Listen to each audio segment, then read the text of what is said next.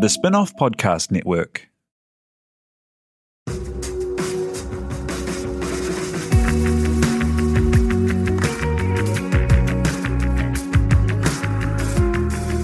You're listening to Business is Boring, a podcast that reckons it's anything but. Business is Boring is brought to you by SparkLab, offering inspiration and practical advice to help businesses find their edge. To hear more about SparkLab, including details about the latest events, workshops, and business tools, visit sparklab.co.nz. And now, here's your host, Simon Pound. You're listening to Business is Boring, a podcast that wants to prove it's anything but. Business is Boring is made by the Spin-off with help from Vodafone Zone. Please welcome your host, Simon Pound. As business thinker Cindy Gallop says, there is a lot of money to be made by taking women seriously. But the reason there's this opportunity is that traditionally, particularly in tech and business, women and women's interests have not been taken seriously. One person that's been creating more space and fighting this battle over the last 20 years is local entrepreneur Jenene Crossan. In 2018, it's easy to take for granted the social web, paid independent female voices, and that teen Vogue is political. But in 1999, it wasn't this way. This was the year Jenene founded NZ Girl. It was also just after Google was founded. Jenene was already 4 years into building websites and living online and saw where things were going with media. NZ Girl went on to be the biggest social magazine in the country and in 2015 was named Best Blog. It was also a business in the time before there was a clear business model for online media. This led Jenene to found companies to solve advertising online, research, and to found Bloggers Club, one of the first companies around to monetize influencers, and more lately to found Flossie. Flossie solves two big problems at once. It helps women find curated and recommended salon services and book them efficiently and effortlessly. And it helps salons drive repeat and new custom, especially in their quiet times. It was an industry ripe for such a service, and it's grown into Australia and the UK with big things on the horizon. To talk the ups and downs, the life of the entrepreneur, and the journey, Jenene joins us now. G'day, thank you for coming along. Thanks for having me here. Thank you for being the youngest tech veteran. It makes it sound like a long time ago, saying, oh, Google wasn't even founded. But it's just not that long ago, is it? Well, it depends on your point of view. I'm 40 this year and I started when I was 16, so it's the vast majority of my life. Yeah, and that's a long run in the tech industry. What first attracted you as a 16-year-old to building websites and getting into the internet? Well, I didn't want to stay at school, so there was must of getting a job. And my first job was working for Information Tools, which are still a really powerful software research company today. I'm pretty sure I was the world's worst employee. You ask the guys there, they're like, yes, it's true, she was. And I realised that I had a real penchant for computers in general. So I foolishly took that idea and ran with it and went to ATI, as it was called at the time, and tried to study programming. I didn't do very well. I gravitated to the people in the class who were not concentrating whatsoever. But then went from there to work for briefly Nike, and then after that for a web development company. And that's when I first got my teeth into websites. And the environment when you came to set up NZ Girl, what was it like? You know, what was the gap that you saw when you came to do that, to set up that website yourself in your spare bedroom on an old computer? Yeah, no, I remember most of it, and let's keep in mind that that's 19 years this year, so it's a long time ago. A lot of things I remember. You've got license to mythologise it now. Yeah, it's true. Like, well. Nobody's alive to remember to tell the stories. Yes, so many other jokes I can add on that, but I'm just not going to. The gap really was, I'd seen an article on television on what was ASB Business back then, and they were talking about the rise of the interwebs and the impact it was having on the teen market, and that it was becoming a place where peer-to-peer they could talk to each other. You know, remember this is pre-social media. And it wasn't the usage that anybody ever expected it to be, because it was started as a chat room for techies, and then it became kind of brochureware for corporates. And this was the next iteration of becoming community for human sake as opposed to tech sake. And we looked at this, and they were getting funded up the wazoo.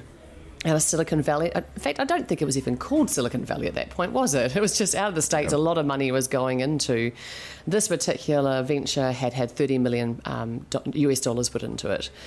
I looked at that and said, well, what's happening locally? I wonder what's going on in the space of the teen girl market. And of course, from a publication point of view, there was nothing at all. And not even just online. We didn't even have magazines. We had Clio, that was an Australian magazine that had a single New Zealand page, which usually had a competition on it. And so that's where the idea seeded, and went from there. And 18 years on, that's the journey it went on for a long, long time. What was it like starting out and making that into a business? Because, I mean, in any, there've always been fan sites, and there's always been kind of places where people have talked and shared things online. But to actually make it into like a business, have contributors, have advertisers, because there wasn't that kind of online space happening. No, and I always had the intention of it being a business. I never went into it as here's a hobby I'll do on the side as I work as an account executive for a web development company. Here's my little project. Grossly ambitious, always went into I'm going to change the world, as I do with all my pursuits. And I sat down with my boss and I said, here's what I'd like to do. And he said, I think it's a great idea. I think you should totally pursue it, because why wouldn't you? You're at the age and stage of your life where you can give things a crack. And if you want to work here part-time for a while, do. And I did for a couple of months. And then I went, got to go all at it. And I made it entirely up as I went along. I'd never created a business plan before. I'd never employed people. I'd never managed people. I hadn't written copy. I hadn't sold advertising. I certainly remember walking into my first advertising agency. I think Glenda Wynyard was one of the first people I ever met. As you can probably only but imagine, that was quite a frightening proposition. Her and Lou Nash at what was it, Mojo at the time? Yeah, it was a frightening time, because there were a lot of really confident people doing really interesting things that I had never been exposed to before. How did that go, that kind of walking in? Like, traditionally in business, it's been harder for things that have to do with teen girls and women to be taken seriously by advertisers. Like, still so much advertising is just like this like basic teenage boy, adolescent male that never grew up kind of voice. Sports, beer, car racing. Yeah, all of that. And, what was it like heading in and saying, take this seriously, buy these ads? Oh, and then add the internet. And they'd go, I'm sorry, the what? Yeah, right, the internet. Yeah, no, we won't be doing that, thanks. And of course, that's why the Internet Bureau was created, because none of the agencies wanted to do anything to do with the internet. And so these guys went, here's an opportunity, we'll look after it for you for the token budgets that you want to throw at it. It's the first, 5 or so years of that space was relentless. It was just a pursuit of the fittest, really. And so I was really that annoying person, as I still am, that I turn up. I always turn up, and I'm there, and I have always had an innate good hustle, and it hasn't disappeared. And I just sort of figured that eventually they'd ask, who the hell was I? And why was I here? And that's kind of the strategy that I employed, and it worked. And so in building out that business, you noticed like some of the big gaps around the online media place. Companies that have gone on to be, done by other people as well, and ended up being huge spaces on the internet, like trying to serve ads up on, independently owned female focused media. How did that go? What was the opportunity there? So from a commercial point of view, we certainly were all about selling the advertising, but we from day one, interestingly enough, were about the integrated option. So we sold a campaign. So our first advertiser was Johnson & Johnson. I remember getting that call very clearly. I was standing in a shop, Wild Pear actually, on Queen Street. Weirdly, I remember that. Getting the call from the brand manager at Johnson & Johnson saying, we've got $2,000 and we're going to give it to you to put into an ad campaign. That was a lot of money for a 20-year-old to be told they were going to have. And we hadn't even launched the site. So it was a huge vote of confidence. But what we had sold to them was the idea of this wasn't just about ads, and here are the new formats that are coming through, banner ads, and they were pretty skinny little things back then. But it was also, here's a competition, and we're going to write an article about this kind of, how-to on whatever the item was that we were talking about, and we're going to go out and create an event around this. And so everything we did from day one, back from 1999, took an integrated approach. We never ever went out and just said we're just selling display advertising, and it really followed that theme of how do you connect with an audience for a brand to be able to have a proper brand experience from day one, and actually measurable. People actually enter competitions and write in comments and the like in a way that CPC, cost per click, or just views or whatever. Who knows? Yeah, well, none of that really existed. Any terminology we were making up as we went along. But what was interesting from that was that's how the second business, 18 Limited, happened, because the amount of data. So what I found is I had just screeds of information about an audience, and that was really useful. And I was able to turn around to the Johnson & Johnsons and the L'Oreals, etc. of this world and go, is it of interest to you to know what the 18 to 29-year-old female market is doing and spending, or how they're whatever? And they'd go, yes, that was actually quite useful. We don't have that data anywhere else. And so we ended up creating a research company, and it was pretty successful. Yeah, tell me the story of that. So 18 Limited was Spencer Willis and myself set that up. And the idea is that we worked with Duncan Stewart from, what was the name of his company back then? Sorry, Duncan, I can't remember. He basically had a neurological pathways research business. It was really interesting. And what he had worked out was how you could measure Malcolm Gladwell's idea of the tipping point. Right. How could you look at where cohorts of people were talking about a brand and where they're at the stage of the life cycle of a brand's coolness, and the coolness being relevance. I've never heard of it. It's on its way up. It's the pinnacle of cool. It's losing it.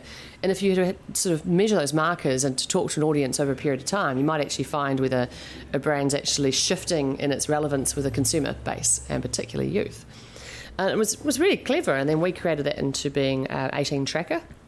And 18 Tracker had all the major brands, and Xbox and Vodafone and ASB and all the big corporates who are spending money on this audience all had a retainer-based relationship with us to have their brand constantly tracked to work out how significant they were in their market and whether there were any issues.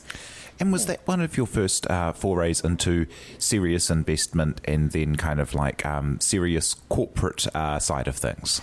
The investment I had in NZ Girl already for a couple of years, and then from a corporate point of view, it was probably my first real step into having those sorts of clients as opposed to agencies as clients. We, from the get-go, had to go out and talk to both. We were having to talk to brands and we were having to talk to agencies, because we knew that we weren't just going to be able to just chat to agencies. They didn't really want to see us in the first place. But it certainly meant we got more exposure to more pieces of organisation. So at ASB, we would be right across the spectrum, not just in marketing. We would be in the insights team and possibly across customer service. It went much further abroad rather than just campaign management. Tell me about the ups and downs in these time periods, because if you're launching in 99, you've got a .com bubble to hit, and then this kind of stuff was all happening towards the GFC, wasn't it? Yeah. Oh, look, my life has been a roller coaster. Every year it's had something fairly significant happen within it, be it personal or work or both. And I guess I've always just sort of rolled with the punches, because I most of the time it's interesting. I refuse to sit still. I always have. It doesn't necessarily bother me. I think back in the beginning, it probably made me look a little bit, and dare I use this word because I don't really like it, but probably a little bit scatty. But the reality is it was just about trying to stay relevant, because I was in a world where it didn't have any anchors. You couldn't, pin yourself to anything and hold on. You actually just had to continuously morph and evolve and change in order to stay alive.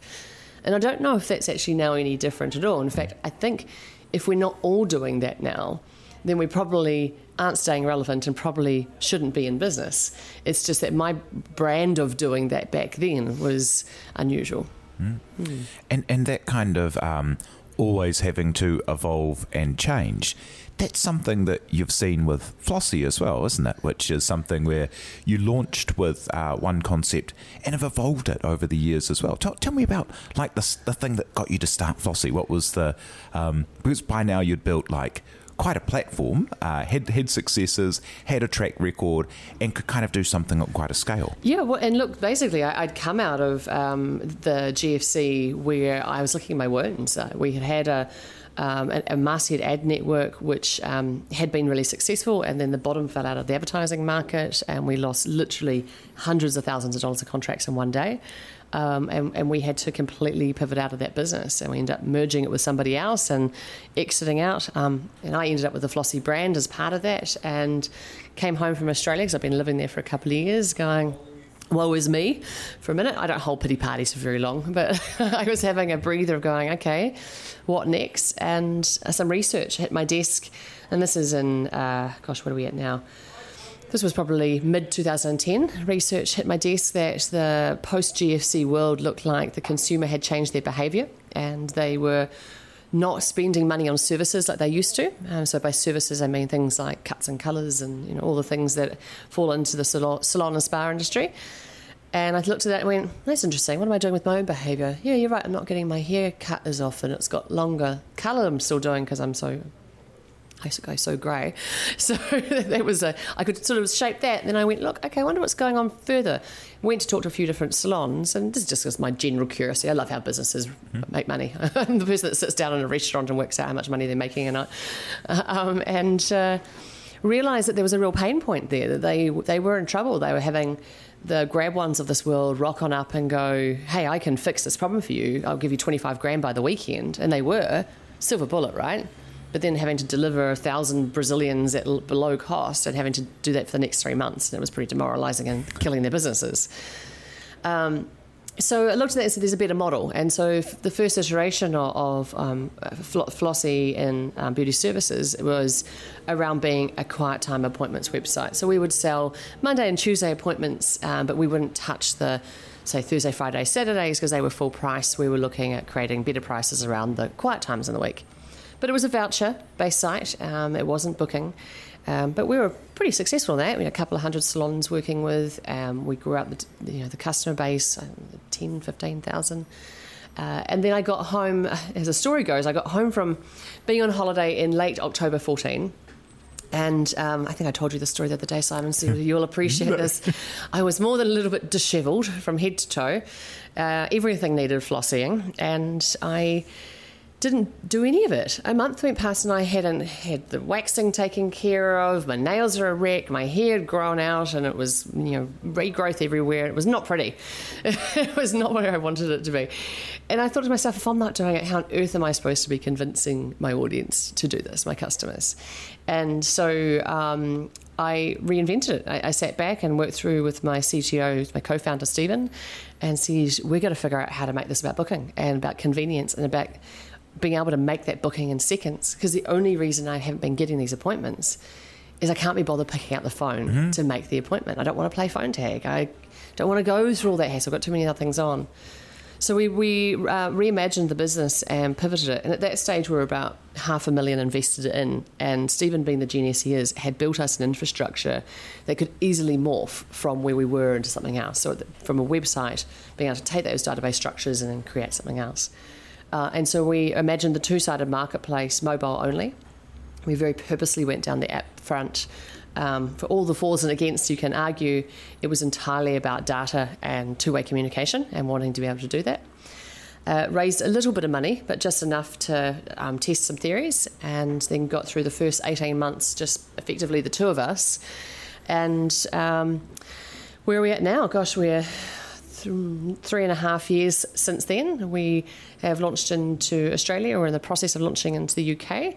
50,000 customers here, 500 salons, annualising about $3 million in revenues coming through it, growing at 20% a month. Just done a deal with L'Oreal in Australia, and we're about just on $6 million invested into the business at the end of the round we're on at the moment. So it's been a huge deal since then.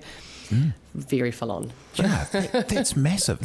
Let's pull out some of those kind of the real insights from knowing your customer that you have there, because you've got two customers in this business, don't you? Because you're solving for the salons, helping them drive repeat custom without being a deal site and losing all their margin, but also for the consumer who's wanting to book these things. And maybe if we jump into what you said about the phone call, like how did you come to kind of see that it was picking up the phone that was the pain point? Because I wonder if there's like an awkwardness about when you're calling from something that might give you a little deal or reward points or something.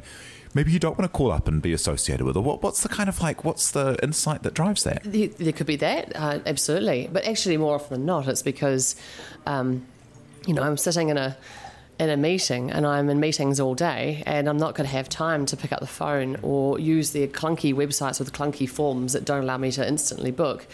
And then they want you to set up an account and put your password in and do a capture. Yeah, exactly. God, I hate those things. Why do people still use them? And then you have that second of going, maybe I am a robot. Like, I failed this 3 times. Yeah, like, exactly. This is what a robot would do. Yeah. Exactly. I mean, literally in this the space of 3 seconds, I can be booking, and I'm going to use the Brazilian word again because I like to drop it in as often as possible when talking to men. It just adds to the amusement factor for me.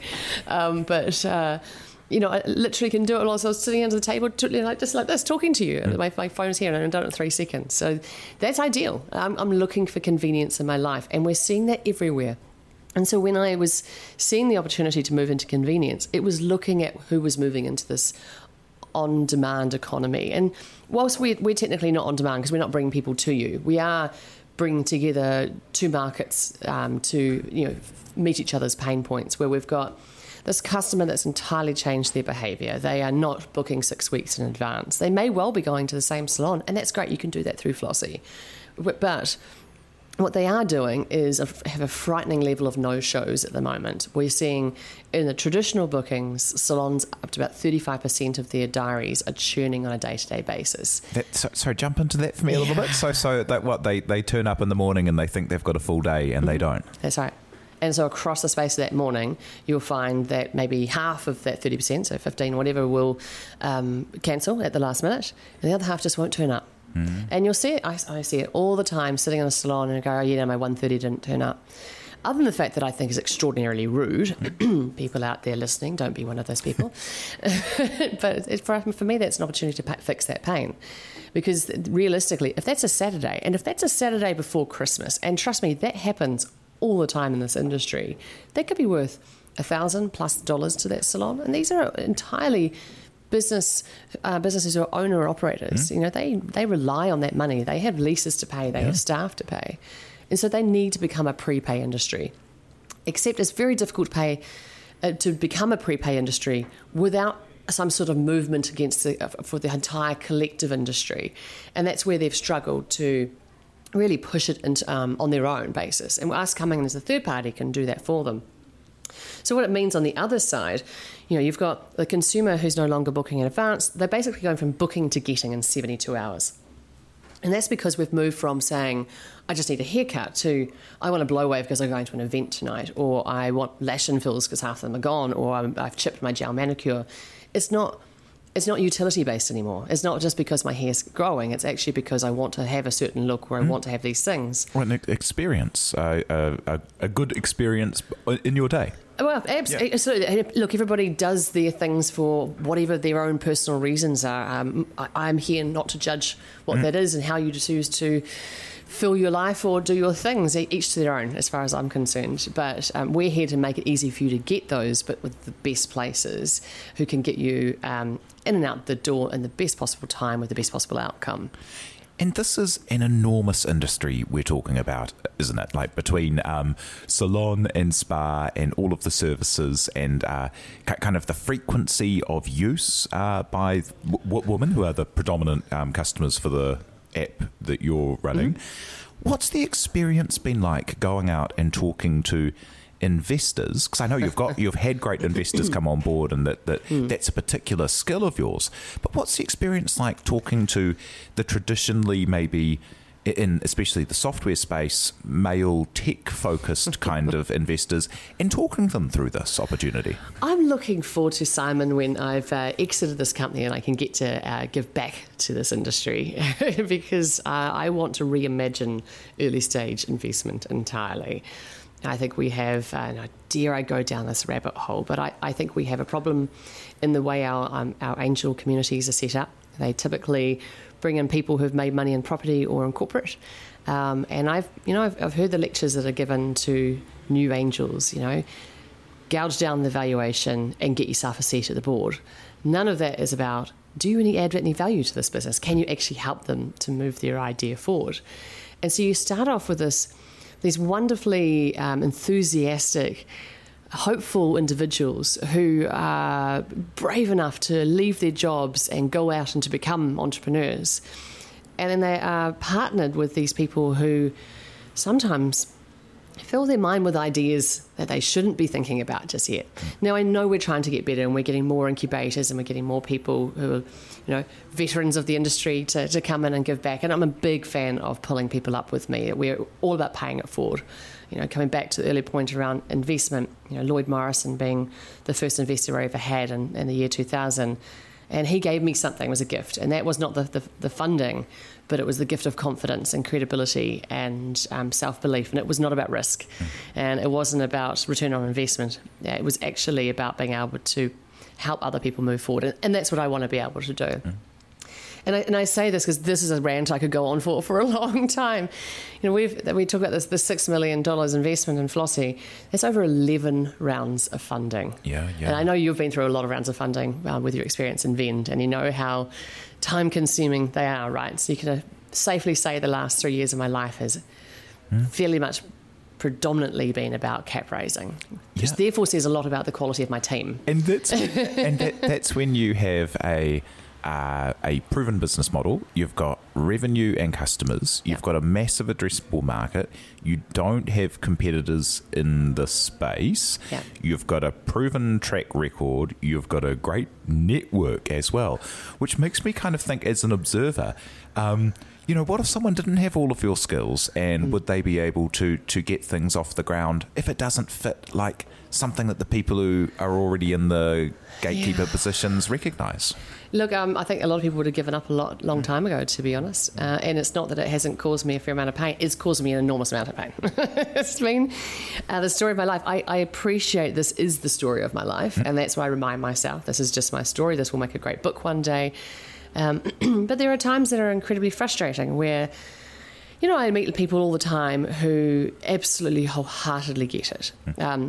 And as a beautiful example is the lovely Lane Jager, who's a new investor in Flossie, and he's ex-CEO of Zespri. Obviously phenomenally successful New Zealand business. And I met him because he's also an investor in my husband's business, Spring Sheep Milk Co. And I got to meet him. I loved the way he thought. He was all about the relentless pursuit of bottlenecks and removal of them. I went, oh, well, we're going to get on great. That's exactly how I think about my world. And I sat down with him, and when he got his head around it at my business, he was fascinated because he did start off with, I'm not sure I understand this space, because it's the natural inclination for men to go, I don't get Brazilians, so therefore I won't understand it. And again, there's me throwing in the Brazilian word just to throw guys. I like to get you all very comfortable with it. And then once he spent more time investigating it, he went, this is a phenomenally interesting business. There's a $15 billion that's spent on services across Australia and New Zealand. There's $1 billion in New Zealand alone. We have habitual customers created in 44 days. It's someone who's bought 4 times. That is not functional. They average their spend 2 times a month with us for a new thing of way of doing it. Some of these women are spending upwards of $5,000 a year in the category. So it's just a phenomenal metrics that run around it. As of course he did, as a lot of people do when they first get excited by Flossie, if they haven't already from the day dot, written it off. He went, I think I can take this to a whole variety of people and they will get it. Because he didn't believe me when I said that you will get people go, I don't get it, I'm out. And he did, one after the other. People just went, I don't get it, I'm out. The thing I love about this is that these are people often who, numbers people are often people who are making investment decisions. But if you're looking for like the most important kind of demographic number in the world, there are more women than men. Yeah, I know. And they're really good at spending money. and women access these services at a much more frequent rate than men access these services. Yeah. So it's like, well, take you and times it by 6, and then you've got an idea of the market size for these things. But yeah, so that's an interesting journey, and I know know from talking to like Cindy Gallop about these things as well, she was saying that the only thing that she can see as a solution is to make her own fund. Because until you have enough funds with the gatekeepers, you don't who understand the market, you don't get it. And look, I treat it a little bit like sexism, right? I come across it all the time. I've had some absolutely appalling and horrific things that have been said to me over the years, and I've chosen to just focus on the people who bring good to the table. And I go, thank you for pointing out that you're that person, that you are there. I don't need to have you in my world. Great to know that up front. Awesome. So when we get an email back that says, I'm bald, I don't get it, I'm out, and I'm quoting verbatim a response from a male investor, I just go, no worries, mate. Sounds fine to me. I'll focus on the ones that don't spend time thinking about it from that point of view. And so now with the momentum happening at the moment, the expansion into Melbourne and the UK, they're exciting markets. I mean, you're Melbourne with 4 million, the size of New Zealand, in such a contained market and such a kind of sophisticated market. Yeah. And the UK with 50 plus million people in such a small area. Yeah, it's really interesting. So Melbourne for us is kind of an additional test. As I'm sure you've found in the past, what inevitably happens in investment, people go, oh, that's really nice what you've done in New Zealand, a kind of small pat on the head. But until you've taken it into Australia, we're not necessarily going to take it all that seriously. You've got to be able to prove that you can transfer from one to the other. Like, okay, let's do it again. Off we go. So it's an extension of the proving of the business case. And for us, it's specifically around testing this concept of coupling products and services together, which is kind of the next iteration of Flossie. But the London market, in spite of the hideous jet lag and time zones that go with working across the world, what I get so excited about is it's really similar to New Zealand in a whole variety of ways at a consumer level. The salon industry is really similar.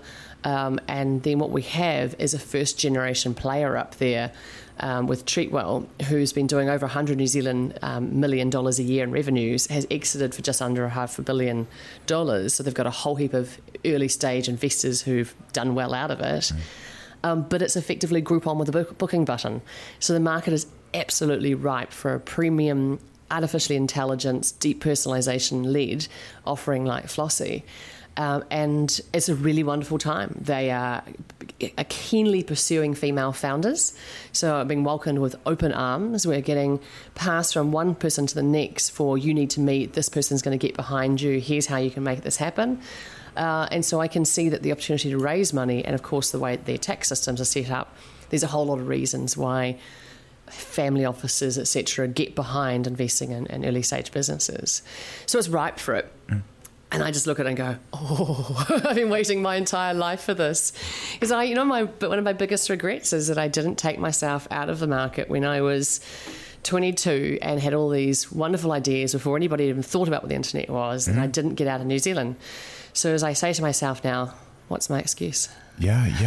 And if I look at those ideas, researched coupled with the biggest brands, online masthead advertising service, all of those things have become billion-dollar businesses for people who, if you'd started that in London in 2002 or something and had Xbox and Johnson & Johnson as clients, but hey, don't go it's the journey. It's character building. I have so much character now. and along those lines, there's a couple of questions that we ask everyone about. You must have lots of we try not to say young, but entrepreneurs starting out, because age is not the important thing. But yeah, you must say that because I'm nearly 40. No. For entrepreneurs, just to get rid of that idea that the only people who should start being entrepreneurs are young. So for entrepreneurs starting out, whatever age, what do you tell them when they ask you, what's your advice for an entrepreneur starting out? Yeah, it's a good question. I actually just reconciled an entrepreneur just recently on my trip up to the London last month. It was that whole concept of letting go of the 20-year-old entrepreneur inside me that's been driving the bus for a long time and calling all the shots, and actually embracing the 40-year-old inside me who's a heck of a lot more wise, probably a bit calmer. And actually that was quite a revolutionary moment in my head. I was like, interesting. But anyway, where I go with that, the reason why I go with that is passion, I think, is what drives you the most when you're 20. Passion and enthusiasm, and those are fantastic things to have on your side, because we all know that a lot of people lack that. And so that usually is what gets you out of bed in the morning and to go on a relentless pursuit. The art of making it up as you go along has to be the most important piece that you're comfortable with. And you'll see this in your businesses, and I've seen this in mine. Your team are divided into those who are completely comfortable with doing so and those who are not. And that is what it enables you to move forward or not. If you don't have people who can do that, they're probably not going to work well in an entrepreneurial environment, certainly in the early stages of it.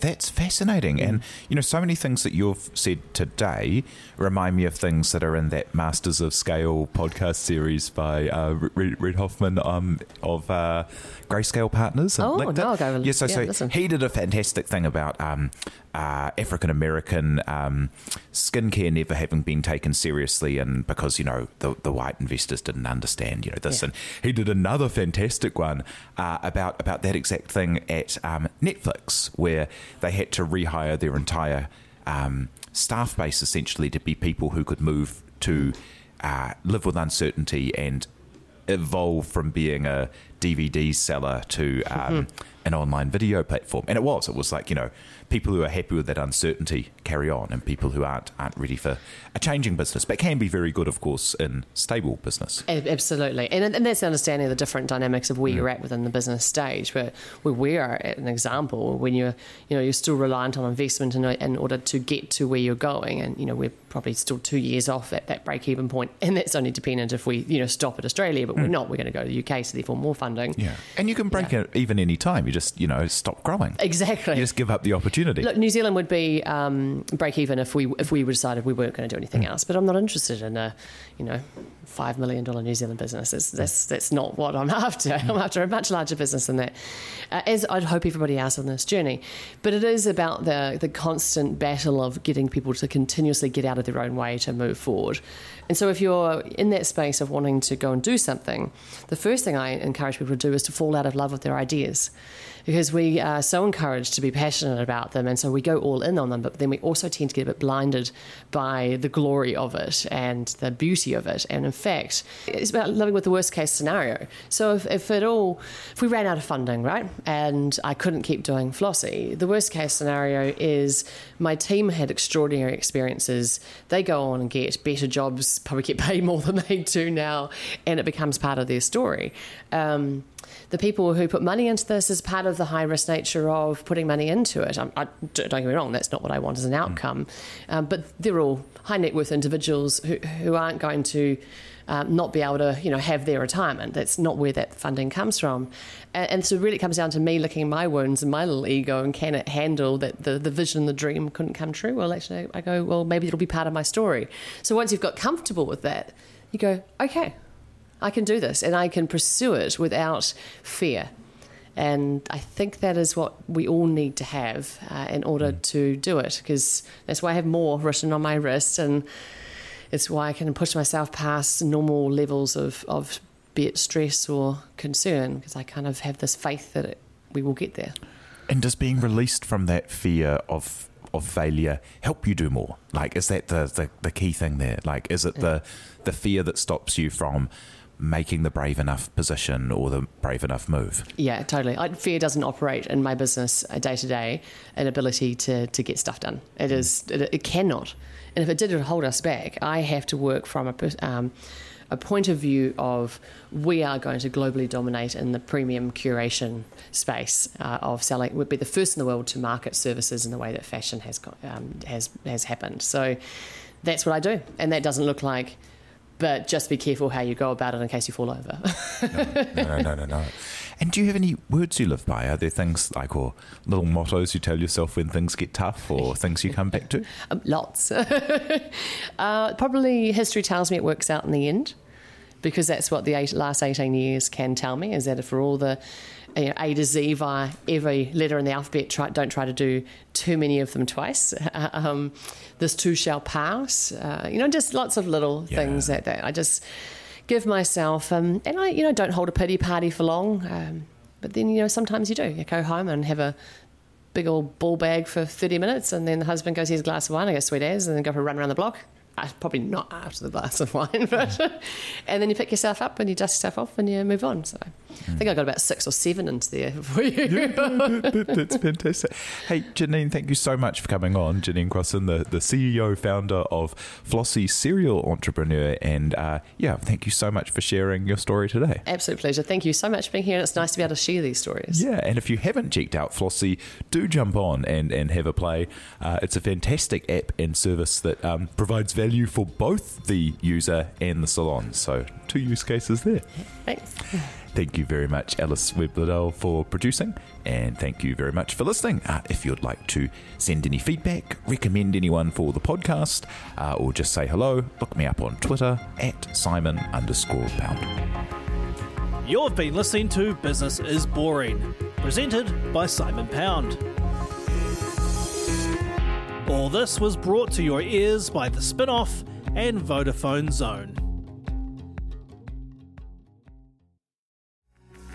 From the Spin-Off Podcast Network, that was Business is Boring, brought to you by SparkLab. Make sure you're following Business is Boring wherever you get your podcasts. And for more information on SparkLab, visit sparklab.co.nz. Are you making the most of your KiwiSaver investment? Generate is an award-winning KiwiSaver provider with a track record of strong long-term performance. Making a smart decision now could add tens of thousands of dollars by the time you reach retirement. Book a no-obligation chat with a Generate KiwiSaver advisor today at generatekiwisaver.co.nz/get-advice. A copy of the product disclosure statement is available at generatekiwisaver.co.nz. The issuer of the scheme is Generate Investment Management Limited, and of course, past performance does not guarantee future returns. The Spin-Off Podcast Network.